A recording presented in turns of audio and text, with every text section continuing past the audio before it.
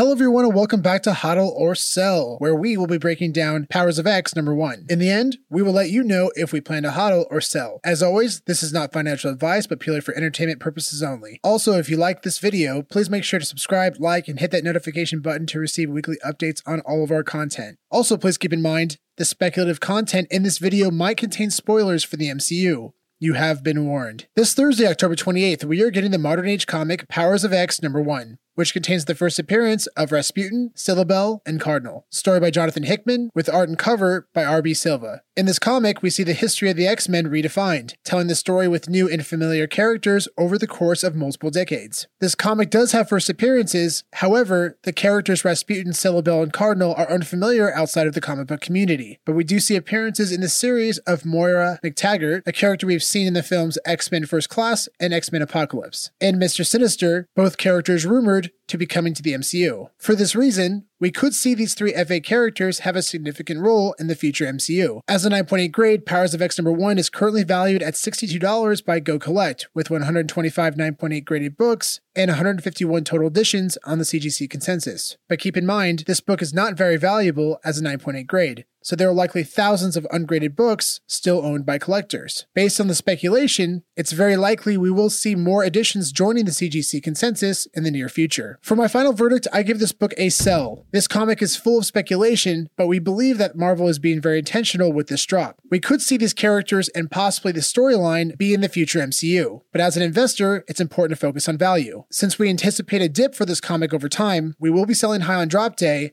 to focus on more undervalued Silver Age Key and Grail books. That being said, pay close attention to any news about these characters joining the MCU, because once these rumors begin to spread, the speculation will likely increase this book's value. So if there is news of these FA characters joining the MCU, try to be ahead of speculation and buy back in when the prices are low. Please make sure to reference the spreadsheet on our link tree for each comic definition. The link will be included in the details below. Overall, we still believe that Silver Age Key and Grail books should have the best long-term value. Also, if you would like to see our weekly comic book rankings, please make sure to follow us on Twitter at Comics and Crypto. We will have new VV comic book rankings every Monday. If you enjoyed this video, please make sure to like and subscribe to our YouTube channel and also our podcast. We are currently on Apple, Spotify, and Amazon. Along with our weekly episodes, we will also be doing a HODL or sell video the day before every drop to help you make the best decision for your collection. Also, a special thanks to Ninefinger for their incredible intro music. You can find them on Instagram at Ninefinger999. Make sure to stop by and give them some love. Thank you again, everyone, for tuning in, and we'll see you soon. Comics and crypto, crypto and comics, collectors world in a digital age. Comics and crypto, crypto and comics is where